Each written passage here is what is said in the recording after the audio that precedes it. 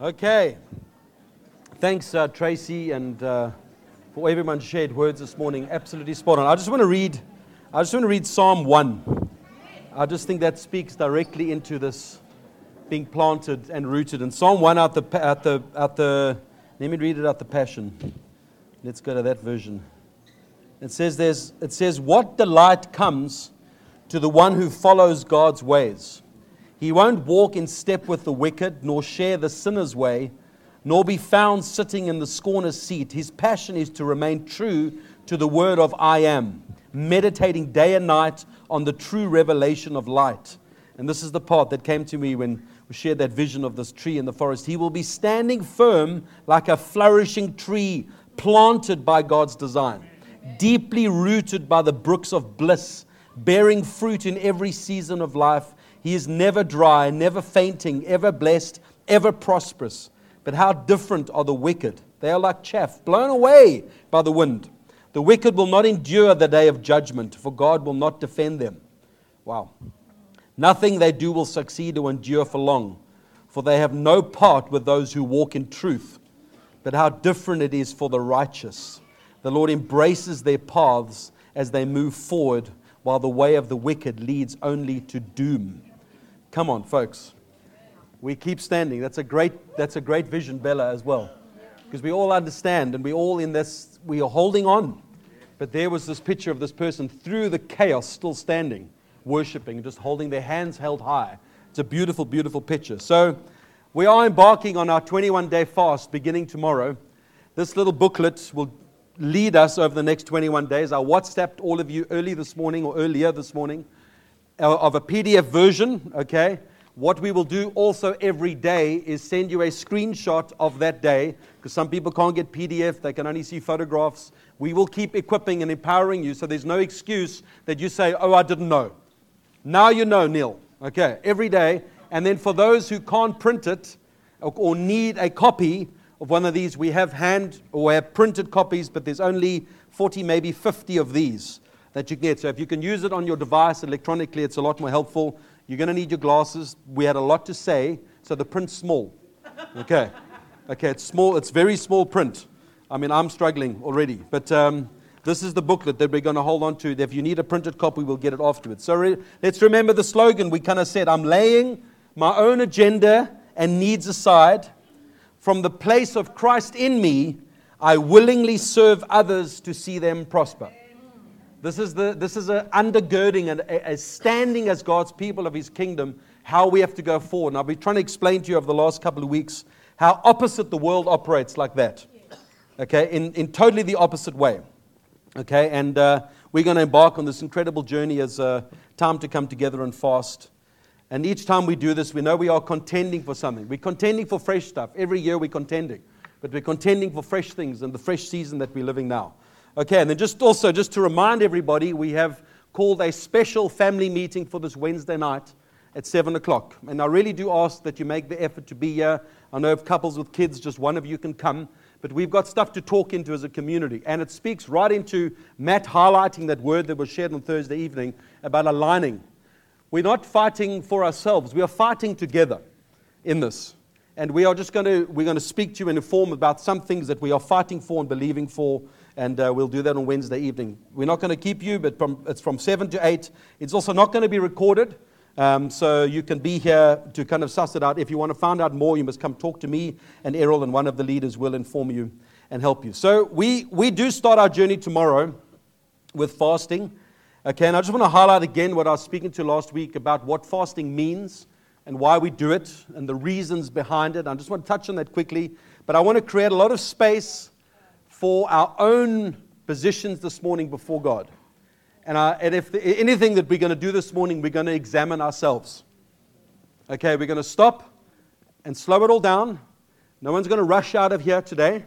Okay, and we're going to listen and we're going to hear in our own hearts what God is examining our own hearts. When we do that personally, it benefits the corporate. When we stop doing that, the corporate suffers.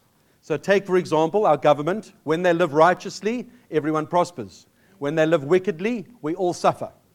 Okay, that's how it works as you stand as an individual before God. So we're going to take some time near the end of this and examine ourselves. There's nothing to be scared of, okay? It's between you and God. And you're journeying with Him and speaking with Him. So we're going to go there. I just want to highlight again what I was saying. The word fasting actually means to inflict oneself. Okay, so you're causing pain, but it's for a purpose. There's a reason why we're doing that. As I said, Hindus, Muslims, Jews, everyone fasts, but the purpose of fasting is to deny the flesh. That is the underlying principle, denying the flesh. So in the self-denial, the foundation places the desires for the kingdom of God first before other desires that the flesh craves and longs for. Matthew 6:33, seek first the kingdom of God and His righteousness, and all these things will be added. There's only 3 types of fasting. Okay? As I said, Isaiah 58, they made up their own way of fasting, but this is the fast the Lord has called. And these are the ways the Bible shows us how fasting works. No food, no water. Okay, and we went into that speaking about a little bit, like Paul, when he had the scales on his eyes, and Ananias came to him and prayed for him, the scales fell, but he fasted for 3 days, no food, no water. Then there's no food but water. Okay, and that's how Jesus did in the wilderness for 40 days. And then you get water with some food, like Daniel did, and it's become known as the Daniel fast, where you basically cut out delicacies and you are focusing basically on fruit and vegetables. You could probably add nuts and those kind of things added to that as well. But it defines and breaks down your diet so that your body is craving for chocolate and coffee and Red Bull. Wow. Okay? So it's actually, there's a beauty in this. But it requires a discipline. Okay? So what I'm saying to us is just, and Tino alluded to this a little bit, pace yourself. Don't start big, and then by Wednesday you kind of fall flat on your face again. Nathan has offered that he will monitor how your fast is going for you. So if you want to just tell him what you're fasting, he will just keep check up on you. He was happy to do that. You see, it's not that. It's not how you're doing, how's it going? And next Sunday we're like, Farnes, how was that coffee in the week, eh? Check. It's not to check up. It's just, this is for you. How much you desire and want more of God, and how much you're going to inflict pain on your flesh. When I made that cup of this coffee this morning, I was like, I'll be seeing you. And I'm like, I better enjoy this one. This is going to be good. And it was good. But tomorrow morning, it's going to be different. Okay? But see the beauty and see the joy in this. Okay? And so know your limits. So start small. So maybe start by just cutting out meals in the day and then have dinner. And then just don't have breakfast and lunch. And then just have a supper. And just be measured with your portions. And then try that rhythm and see how that works for you. And then try and extend it. Just try things that work for you. We're not going to prescribe to you how you need to fast. You need to also ask the Lord, what is it going to be? And how are we going to go on this journey? So if you're on medication and you need to take medication, also maybe just check with your doctor about what you could do and can't do. It might require certain things. Don't be reckless. You're like, I want so much, but then you actually suffer for it because your body's going to talk to you now over the next 21 days. Okay? And that's the reasoning with fasting. So the reason we fast is because we are a set-apart people called to be holy. We're saying holy, holy, surrounded by holy. Every other religion or desire of people in fasting is to try and gain something in their own strength to this body, and then they try and gain this tranquility of soul. They don't find it. Okay, but it's a spiritual journey that we go on. So the 3 steps I shared last week, because it's being spiritual, is that we approach and we see strongholds breaking down in our thinking and in our minds, and our breakthrough that we fight for and we believe for when we come to those things. It's also about a protection over our families as we fast and we believe over certain circumstances, and then also divine guidance. Every one of us should desire a close walk with the Lord. I want to walk and talk with Him every day, every moment, wherever I am. He's always talking to me. I mean, Robin kindly messaged me in the week because he saw me in the traffic and I was doing this. And he was like, hey, but I'll show you a bit of grace here because you are texting while you're driving. And there's traffic officers here sitting in our church. I was actually parked. I wasn't moving forward, okay? All right? And you don't have anything. You don't know I was doing it. This is my confession to you now, okay? So actually, I messaged him back. I said, I don't want to sound super spiritual here, but actually I'm making notes for the preach on Sunday. And stuff, because God's talking to me as I'm driving my car. Then what must I do now? Pull over and make a note. Yes. Okay? I was stopped. I was paused. The gear, it wasn't even in gear. I promise. Don't worry. Okay, but I'm making notes. God's always talking to me. I want to walk close with Him. And this thing of fasting will actually heighten that spiritual understanding of that walk with Jesus. And the whole point of Jesus is that it's taking us back to walking in the garden again with God. That's what it is. That's what He's given us. And there's beauty in this. And so it's not a hard, fast, legalistic, you need to do this. But it's the joy of saying, I'm going to deny this flesh because I desire more of God. That's the bottom line of fasting. And in that, the benefits of breakthroughs, divine protection, divine guidance that come along with you choosing and Him and putting your flesh in that aside. So we are going to examine ourselves this morning. And I just want to say, by examining ourselves, and I have seen this in people over years, is that when they are through circumstances and they feel right with man, I want to tell you there's a big difference between right with man and right with God. So people find, that's all, we're okay, eh? We're okay. Okay, lekker. But actually with God, He's not. Because He's not confessed of his sinful thinking and sinful ways, and then He'll come and take bread and wine here and carry on like it's normal. He didn't examine himself. So don't fight to be right with men when you're not right with God. Get right with God first. And then things with men will flow in unity and alignment and peace. I guarantee you that. So I want to read from 2 Corinthians 13, where Paul speaks just at the end. I just want to refer, I'm going to read quite a few passages. I must go. We've got mid-time here. Let's go. 2 Corinthians 13. And this is his final words to the Corinthians. And he says this about and it's his third time he's coming, and the establishment of 2 or 3 witnesses of a charge. And he's warned those who've sinned, and while he's absent, he wants to speak to them and speak, checking of the proof of Christ in you, because he's not weak, he's powerful. He was crucified in weakness, but now lives in the power of God. But then he says in verse 5, examine yourself to see whether you are in the faith. He says, test yourself. And we have to test where we're at. Or do you not realize this about yourselves, that Jesus Christ is in you? Unless indeed you fail to meet the test, I hope you will find out that we have not failed the test. But we pray to God that you may not be wrong, not that we may appear to have met the test, but that you may do what is right, though we may seem to have failed. For we cannot do anything against the truth, but only for truth. So he's speaking to them about examine your behavior, examine your lives, have a look at them from that perspective. And I just want to set that as a tone for this morning. So, and then I want to read from 1 Corinthians 11, but we'll get there as I go. I just want to get back there. Okay? So we're examining ourselves. We are testing the proving, like it says in Colossians, the genuineness of your faith as if refined by fire, and gold coming forth from it. I preached that near the end of last year about that verse. Okay? So when we look at the world around us, okay, the expression and the desires of the flesh are rampant. It's free to be. Express who you want to be. There's a new term now, what's called fluidity or something.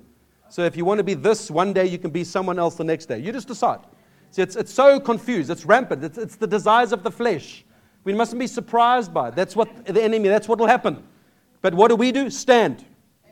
Okay, that's what's happening. The free expression, okay, that people celebrate today. And it's totally counter to the Word and counter to God in everything that is. That's the world we live in. There's also people that are desiring spiritual things, and through strong works and mental strength, they try and find this peace, as I was saying, tranquility of soul and success, and tranquility of soul and success, but they avoid the Prince of Peace. Okay, and they avoid the reality of who the Savior of their souls is. So many try and engage in Eastern religions that will also take on fasting and meditation, but it won't bring them close to God. Okay, things like ancestral worship that we dabble in to try and find some sort of touch of success in life, because it's cultural, but it's actually not biblical at all. Okay, and then things like Islam. It's a totally counter to the way God looks and does things. So I want to just touch on Exodus 20. And now we all know what this chapter is, and it's the 10 Commandments. Okay, and a couple of years ago, I paused and I said, well, let's try and see if we can remember all 10 Commandments. You just take 2 minutes to see if you can remember all 10. And I guarantee you 90% in the room couldn't remember all 10. And it's not a test now, but it's just like they're in you, they are birthed inside of you, but it's not a check. But it's good to just look at this every now and again. Let's just read through that. Okay, Exodus 20, and God has now given this to Moses, and he says, firstly, you shall have no other gods before me. So let's take the thing of ancestral worship. Don't worship other gods, worship me. Okay, the second thing, you shall not make for yourself the carved image or any likeness of anything that is in heaven above, or that is in the earth below, or that is in the water under the sea. You shall not bow down to them or serve them. For I, the Lord your God, am a jealous God, visiting the iniquity of the fathers of the children to the third and the fourth generation of those who hate me, but showing steadfast love to thousands of those who love me and keep my commandments. So he's saying, don't worship idols. We don't make carved images today and put it in our houses and bow down and worship it, but we have other idols. We worship comfort. Don't take me out of my comfort zone. Fasting is uncomfortable, so I'm not going to do that. Okay? Our comfort zones, the idolatries that we have around today, our identity is that we are so rooted in everything else that we worship except God. Image is a major part of it's worshipped in the world today, how we look at things. Money, consumerism, more than ever. Even with people don't have money, they just keep spending. It's idolatry. And that we worship these things as they appease us and give us things, the entertainment. We are obsessed with being entertained. The world today is obsessed with sex. It's just rampant in every part of society.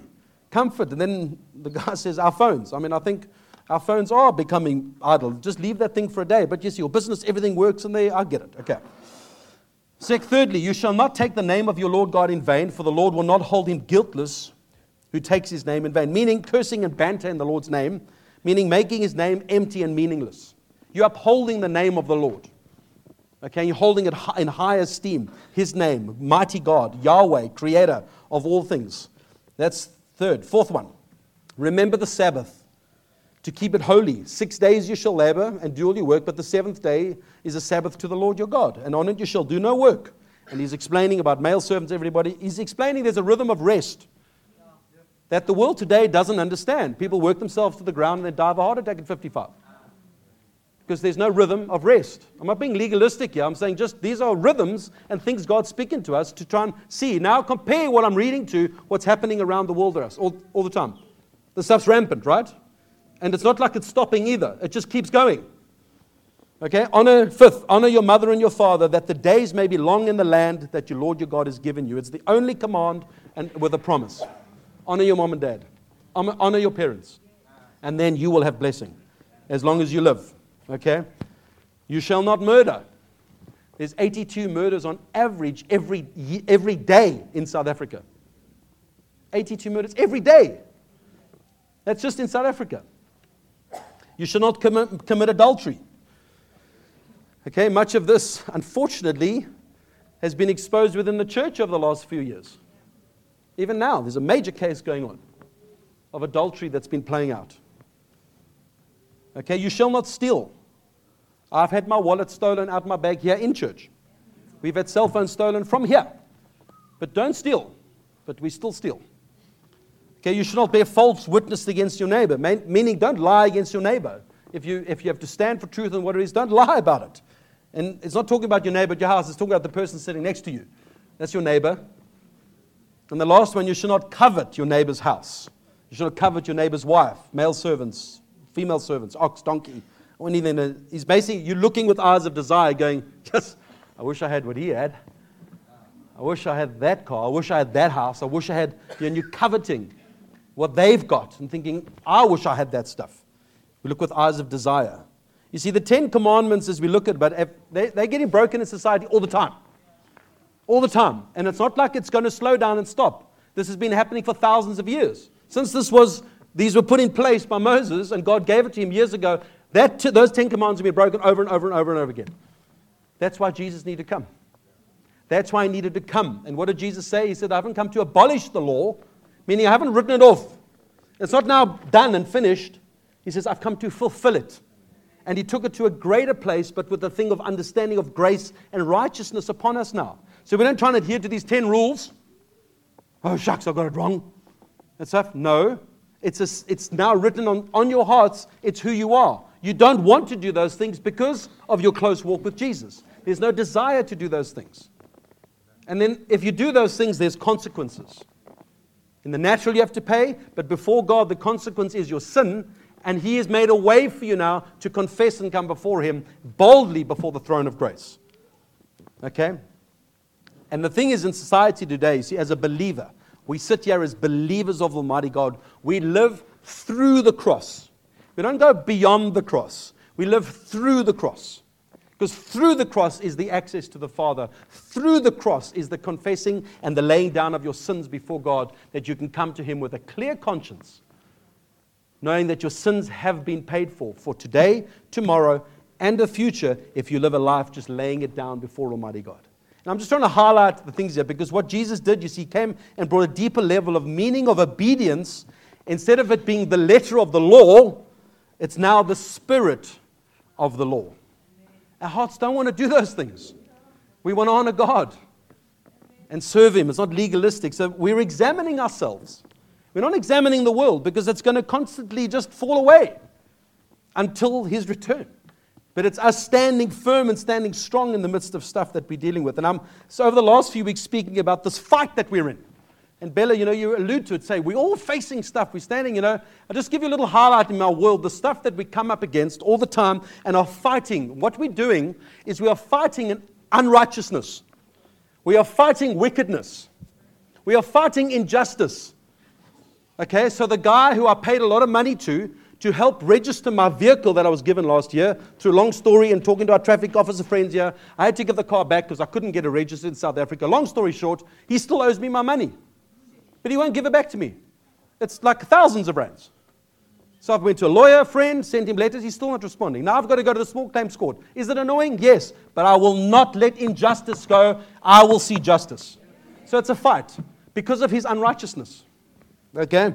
So I go to the dentist this week and tell her I need a filling. So she says to me, 5-minute consultation. That's great. You need a filling. Come back next week. I'm like, so I'm going to check now. Are you going to charge me 2 consultations? Because I'm telling you what I need, but now you bring me back. No, please. I came here now, do it. I said waiting longer than I sat in the chair. So it's this like unrighteous kind of thing, because everyone's under pressure. So I'll just manipulate the system to work me, but you're at my hold. You see the things we're fighting? Okay? Teachers at their schools, the ethos that they have and the way they raise their children is completely different to the way we think about kingdom raising children. They don't bulldoze over my child. He has a right to a choice. And you bulldoze over him and tell him he's the problem. Now I think you're the problem. So we're fighting this culture that opposes the things of the kingdom all the time. The traffic. Do you guys want to just come up and tell us some stories about the traffic? Sorry, I'm pointing at you a lot this morning. This week I saw, if you come down, people are losing their minds in the traffic. They're losing their minds. I saw a woman, literally, the robot was red for her, and she was edging and forward, going, stop. I was like, but it's red for you. Why? What are you doing? Like, just taking the law into your hands. She's stopping everybody so she can go. I'm like, but it's red for you. What are you doing? Crazy. I mean, get to the bottom of Okabsevach, and there's 3 lanes. 2 lanes turn right. The other lane is going up. There's no parking in the lane, in the end one, that the cars go up. He's like, they got to go. And they come behind him because they all follow like sheep. I'm like, no one's listening. 3 lanes all blocked, no cars can come up. I'm like, where were you guys, man? Where were you? I'm like, I had Ella in the car. I'm like, people are losing their minds. They're not thinking straight. So there's this constant battle against lawlessness. But then also you get, and this is what you get in consumerism now and the products, is people don't change the price of their product. They just make the quality less. And then they keep the price the same. That, folks, is dishonest scales. I mean, we joke about it, but it happened with the toilet paper we bought. I mean, like stuff's like sandpaper now, but it's the same brand. And it's the same price. Shucks, man. Yeah, so. Don't cut corners with your product and then keep the price the same when you're offering less. We have dishonest scales, so it's a fight in our just God really, it's constantly against us. And I must admit, you can get caught up in this stuff and you can get very disheartened because it always goes against us. We fight in the system all the time, everything. So people aren't just taking from you anymore, they're grabbing. They're grabbing because everyone's desperate. The economy around the world and everything's going down. People are desperate, but it's done in just subtle ways. And to constantly be standing for righteousness is tiring. But I want to tell you folks, don't let up. Don't let up. The enemy wants to silence you and stop the fight. Okay, and it's not taking on people and taking on the system and stuff. It's just upholding things. So I'm going to have a little gentle conversation with my dentist and say, I just think it's unjust. The way you are charging me 2 consultations. Maybe I'm giving her the benefit of the doubt. Maybe she's not going to do that, but I can see what's coming. Because we've all been there. We know what happens. Okay? But we've got to understand, you see, the enemy is rampant about laying the world down in such a way that looks so counter to the kingdom, and he wants the people of God to be despondent, to just give up. And that's why we have to examine ourselves, because there's that beautiful verse in Psalm, I think it's 73, where I think it's David or one of the guys writing the Psalms, and he says that when I came into the house of the Lord, then I saw their fate. And our perspective, you see, is that when we go before God, then we will see how the wicked will fall before God. And it's got to be from the place of His presence and with and in and through Him that we look at this world. Because if I'm very honest with you, it's annoying me. The state of things that we just are okay with. It's okay, and it's not okay. It's not okay. The abject poverty, it's not okay. But we've got nothing with resource to be able to make a change. How does this change roll out? The enemy has rampantly allowed things to take place because it turns people from God, and it's a little 3-letter word called sin. Sin draws people further and further away from God, but salvation shall spring up from the ground, and many will turn to the Lord. Things are rampant and heightened up. I just want to read again those 10 points by Alice Bailey. I've read them before. Where she was this woman in the 40s and the 50s who wrote all these books. And this was a strategy to lay into society. And I know you've heard them before. I'm going to say that again because I'm just bringing a comparison about we see God brings His order, about how the enemy tries to bring his order. 10 points, written in the 50s. Take God and pray out of the education system. We've seen that happen. Reduce parental authority over their children. Constantly happening. Destroy the Judeo-Christian family structure or the traditional Christian family structure. Destroy it. We've seen that play out. If sex is free, then make abortion legal and make it easy. Millions and millions of babies have been aborted. Make divorce easy and legal.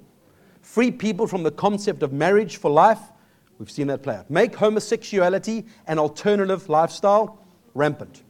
Debase the arts. Make it run mad. So think of musicians, think of artwork, think of expression of art, how even now it's becoming more like in your face, satanic understanding when it comes to worship and music. Not worship, music, worship of Satan. Okay, just make it run mad. Let people express how they want to feel. I think this is now number 8. Use media to promote and change mindsets. We've seen propagandas, how Goebbels and his friends in World War II did that brilliantly. 9, create an interfaith movement. It's all the same. We all worship the same God. Like, let's just all be one together. Ready? And then lastly, get governments to make all of these law. See how they're fighting for put these things in place, and get the church to endorse these changes. And here's the harsh reality. Those are all they're all playing out. And I've just found it so kind of like, challenging to read this Dietrich Bonhoeffer book. And a man that fought with so many people to try and stop something, and they didn't stop it in World War II. And there's a realizing, we often pray about stuff, but there's so much stuff that's just not being stopped. Then you've got to understand Matthew 25, where the Lord says, these things need to take place. Then the end will come. And so what it's meaning more and more and more these days, yes, we stand for righteousness and justice, and I've said it over and over, there's a revolution of righteousness and justice that's arising, because we're not just going to settle and stand for these things, but it actually comes down to us as individuals. and then the corporate believing body that stand for these beliefs and stand together. It's a tough fight, but the fight's just getting more rampant. And this is why you need to know who you are in Christ. This is why you need to examine yourselves, because you will be, as Paul writes in 2 Corinthians 13, you will be tested. Your faith will be tested.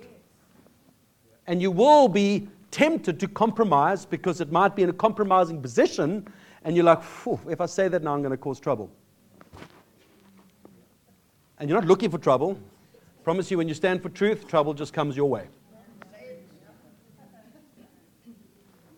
And this is why we need to examine ourselves. We need to walk out of this place checking our own hearts, checking our own understanding that we know the way, the truth, the life, Jesus. And as I'm saying, leading us to stand. Because this large exposure of sin, even in the church, is continuing to happen. Over the last few years, there's been numerous big things that have popped. And it's not in judgment. It's out of more, oh God, check my heart. Check your heart. Where we're at. Because all those scenarios all play out with the same pattern. It all starts with the manipulation. They deceive people. Okay, hiding stuff. Then there's denial. And then pride kicks in. And they refuse to humble themselves. And then they continue carrying on and going. What a bad rap for the church. I'm just talking about that's things in the church. Now I'm talking about the politician who gets caught with his secretary and everyone freaks out about him, and he kind of gets dissed from his job. He follows the same pattern. But we can't behave like that as kingdom people as well. Examine yourself this morning. And I just want to read 1 Corinthians 11, and then I want to create a lot of space for us to take time at the table this morning. We're not going to rush this through. Okay, we're going to take time to be before the Lord and allow Him to speak to our own hearts. Now, Paul writes in 1 Corinthians 11, and he's speaking about, I'm going to read this through this whole passage, okay? But in the following instructions, I do not commend you. Now, he's giving a harsh word to the Corinthians because they were just so disobedient in so many things. Because when you come together, it is not for the better, but for the worse. For in the first place, when you come together as a church, I hear there are some divisions among you. And I believe it in part. And there's a very powerful line. For there must be factions among you, in order that those who are genuine among you may be recognized. Think about it. Read that again. There must be factions among you. So, Neil, we must disagree sometimes. Because what will happen is that the genuine among us will stand through. If we're both genuine, we'll carry on as brothers. Think about it. So you disagree. I watched a clip from a guy that actually preached in this hall a couple of years ago from America, and he's given up the ministry. And one thing he said was, people just do what they want. You don't like it, so you just leave and go to another church. It's like, what is that? What is that? It's selfish. You don't like it, so you just move on. So you don't fight for the oneness of spirit. Paul writes in most of his books about fighting, what Matt was alluding to, alignment. But because it doesn't suit you, you just move on. God, if He makes notes and He doesn't have a black book, but that stands against you. Because you have broken the unity of the Spirit. So I read it again. For there must be factions among you, in order that those who are genuine among you may be recognized. Think about it. For when you come together, it is not the Lord's Supper that you eat. Now, in those days, it used to be called a love fest. So they would come together and feast and eat and rejoice and celebrate. But what was happening, there was disparity in the society. So the rich and the poor, the rich would just come and feast and chow and do stuff and leave people without anything. So he's writing to them, explaining this situation. So when you come together, it's not the Lord's Supper. For in eating, each one goes ahead with his own meal, and one goes hungry and another goes drunk. What? He's like, what? Do you not have houses to eat and drink in? Or do you despise the church of God and humiliate those who have nothing? What shall I say to you? Shall I commend you for this? No, I will not. For I received from the Lord what I also delivered to you, that the Lord Jesus, on the night that He was betrayed, took bread and gave thanks. Betrayed, took bread, gave thanks. Process, that's beautiful. And when He had given thanks, He broke it and said, "This is my body, which is for you. Do this in remembrance of me. And in the same way, he also took the cup, and after supper saying, this cup is the new covenant in my blood. Do this as often as you drink it in remembrance of me. For as often as you eat this bread and drink this cup, you proclaim the Lord's death until he comes. Now whoever therefore eats the bread or drinks the cup of the Lord in an unworthy manner will be guilty concerning the blood and the body of the Lord. Let each person examine himself then, and so eat of the bread and drink of the cup. For anyone who eats and drinks without discerning the body eats and drinks judgment on himself. Some translations say discerning the body, meaning your own body, but also the body of Christ and his body, which is the church. Now, some versions say that you drink damnation upon yourself when you just come and take of this. And it's not necessarily, and many have said it's for unbelievers. If you're an unbeliever and come in and you take of this, you put judgment upon yourself. No, I believe you're just drinking juice and eating a piece of bread because you don't understand the power of this covenant meal. It's those that come here with harbored things in your hearts against people, not necessarily in this room, with sins that are happening, and you, yes, the heart and trying to get through, but you haven't examined yourself and you just come and eat and drink. And then he explains to you what happens to those people. This is how things play out. He says, that is why many of you are weak and ill, and some have died. Because we basically take lightly what this meal means. And we just come and do it, and it becomes tradition, and we just go through the process, and we do what we do. We actually don't pause and examine ourselves. Now, this is not heavy judgment. This is life. This is life-giving. When you look in the depths of who you are and allow God, by the conviction of his Holy Spirit, to highlight things to you so that you can walk and stand with a clear conscience before Almighty God. And if we're going to approach 21 days now to walk closer with God, we've got to start like this. We have to begin here. And when we begin here, we align our hearts to his purposes and his desire for us to flourish and walk in him. So that is why many of you are weak and ill, and some even have died. But if we judge ourselves truly, we would not be judged. But when we are judged by the Lord, we are disciplined. Okay, now when we think discipline, we're just thinking, wow. No, discipline is training. It's a building up. It's a teaching you. Okay? So that we may not be condemned along with the world. So then, my brothers and sisters, he means when you come together to eat, wait for one another. Show respect to one another. If anyone is hungry, let him eat at home, so that when you come together, it will not be for judgment. And then he says about other things, when I come to you, I'll give you direction. We're going to come before this table here this morning and examine ourselves. We've got 15 minutes plus. Okay? And there's no hurry now. And I want, before we come rushing here and we take bread and we take the juice and we go and sit down, we need to take a couple of minutes to examine ourselves and just pause. And I've tried to give you a comparison, the 10 Commandments, the order that God has given, and Jesus came to fulfill the law. The spirit of the law now is I want to live for him, but how the enemy has countered stuff we're seeing rampant in our society, and it's hard to counter, but we don't falter. We just keep standing strong, holding firm to the truth that he has spoken to our hearts, and we don't compromise on truth. This is the fight for the church right now. Don't compromise on the truth. And we hold to who he is, the way, the truth, and the life. So, Trace, I don't know if you're still in this room. Is she here? Sorry. Oh, you've got a baby in your hands. Oh, Marlon's on keys. Marlon's on keys. Sorry, but if you can just come and play gently for us. And the song I thought of again this morning was that Michael W. Smith song where it speaks about sin and its ways grow old. Sin and its ways, it grows old, man. It just leads you to destruction and webs of deception. But just come before him. So let's just close our eyes. And there's no hurry now. We are not going to race this process. Because if we are going to truly press into the things of God, we've got to encounter him.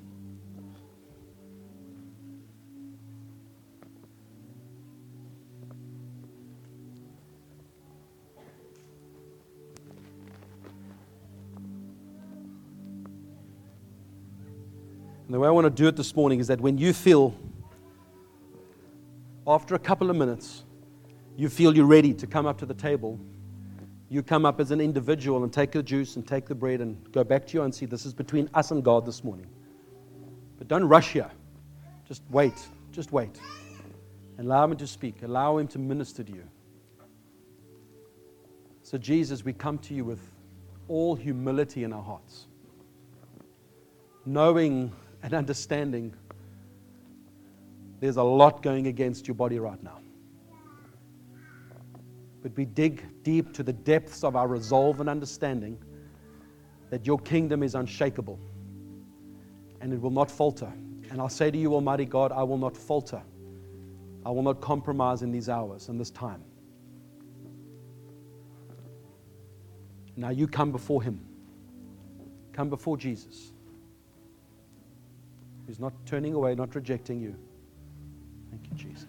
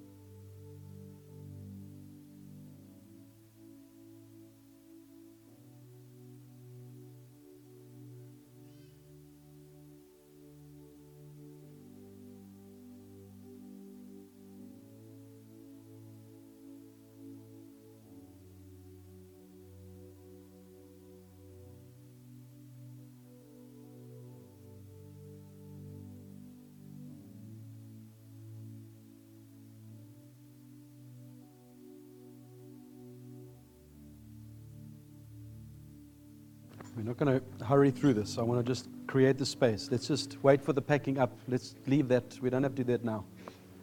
You can bring your glasses. You can put them back on tables. But just we can leave that till the end. Let's just hold the space.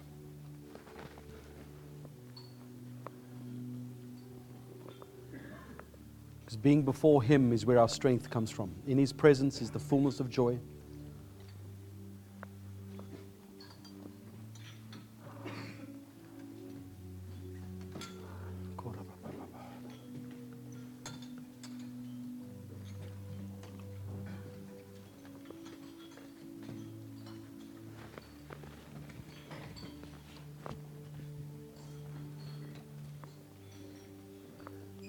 Jesus.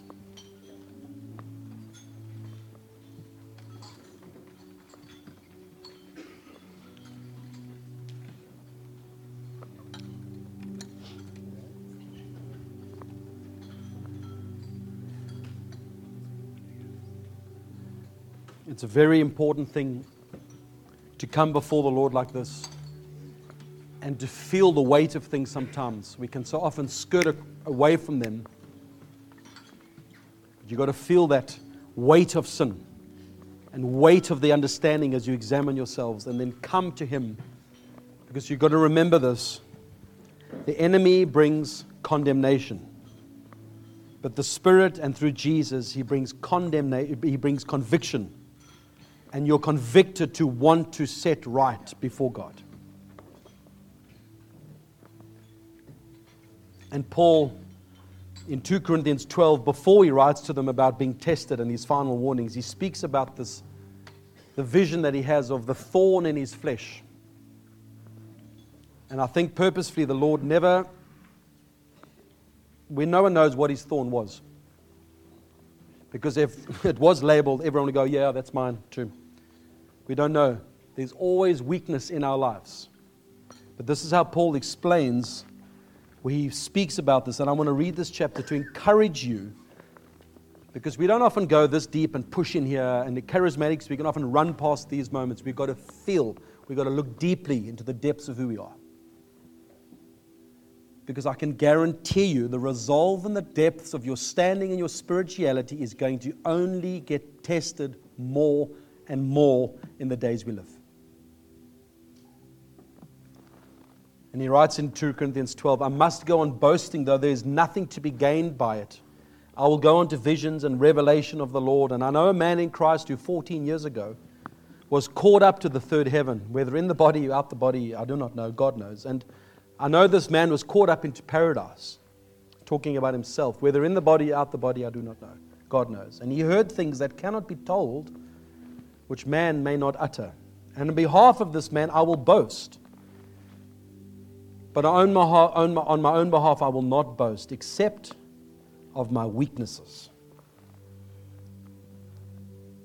That if I should wish to boast, I would not be a fool, for I'd be speaking the truth. But I refrain from it, so that no one may think more of me than he sees in me and hears from me. So to keep me from being conceited and proud, because of the surpassing greatnesses and revelations the Lord has given him, a thorn was given to me in the flesh, a messenger of Satan to harass me, to keep me from becoming conceited. And 3 times I pleaded with the Lord about this, that it should leave me. But He said to me, and I want these words to massage the depths of your souls and your spirits here this morning, as we've gazed and we've examined ourselves and we've come before this table. This is what the Lord says over you. My grace is sufficient for you. For my power is made perfect in weakness. And then he goes on to say, therefore, because of that, I will boast all the more gladly of my weaknesses, so that the power of Christ may rest upon me.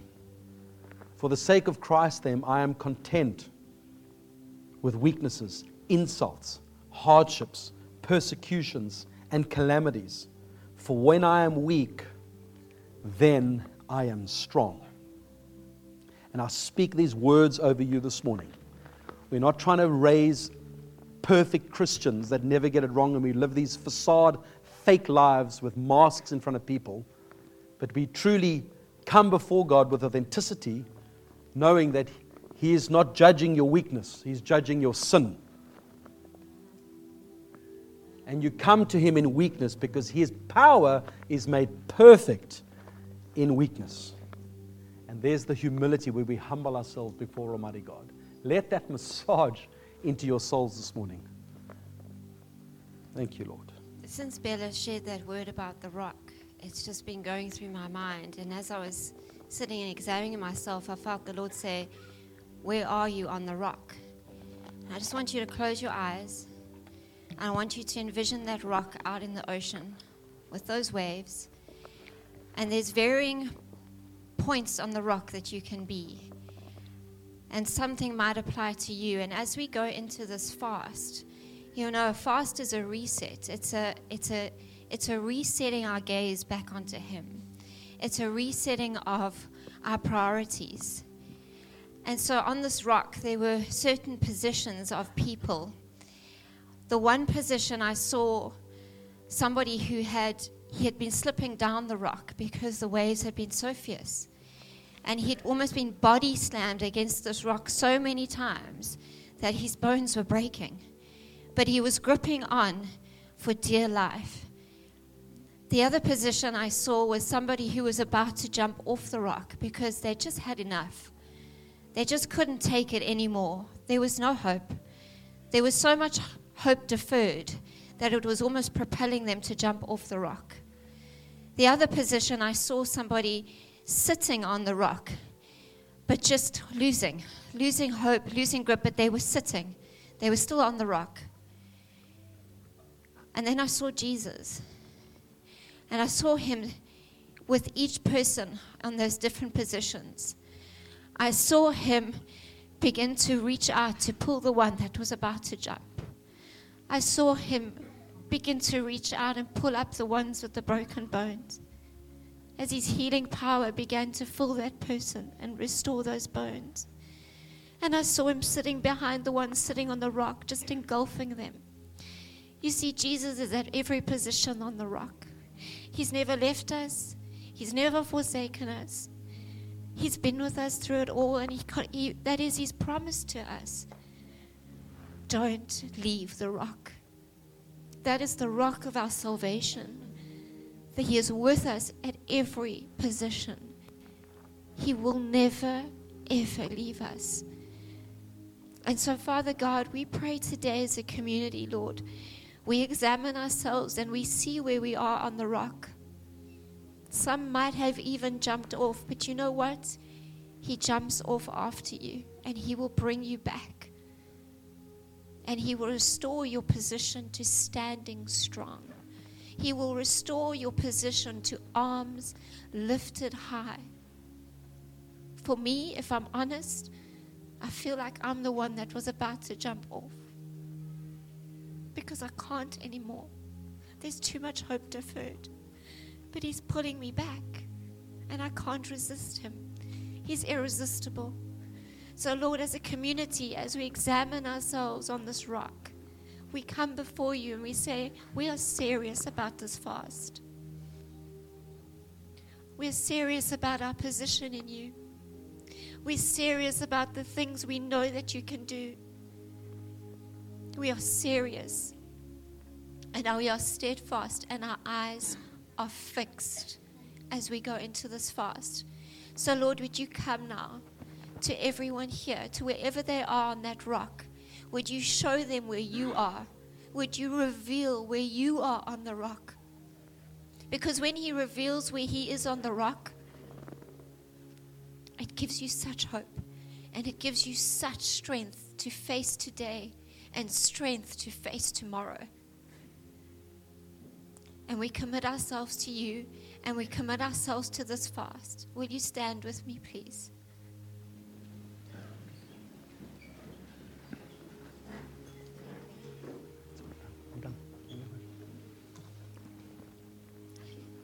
I just want us to see as we're standing here, I want you to picture yourself standing on that rock. And even like Bella, if you want to lift your arms up high, standing on that, in that position that we choose, despite all that's going on around us, we stand. We stand. Yeah. That's exactly right. Sometimes it's hard to see when you can't see. But you know, He's given us eyes of faith. That's what He's given us. He's given us eyes to see. He's given us the ability to pull the unseen into the seen. And so today, wherever you are on that rock, now see yourself where He sees you. Now see yourself standing firm, feet firmly planted, strength in your back like an iron rod, arms lifted, not weakly, lifted with strength, praise coming from your lips that comes from the depths of your soul, declaring and decreeing He is God Almighty. He is Alpha, He is Omega. He is the beginning and the end.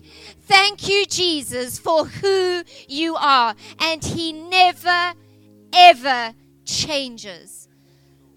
And today, Lord, we stand on that you never change. And we decree that we will see with eyes of faith. In Jesus' name we pray. Amen.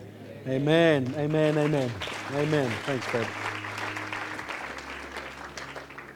Now go in strength. Even though you're weak, go in strength. And let us engage with this journey now of this fast. And God speaks to us and He journeys with us as we press in for more. Amen. Bless you, bless you, bless you.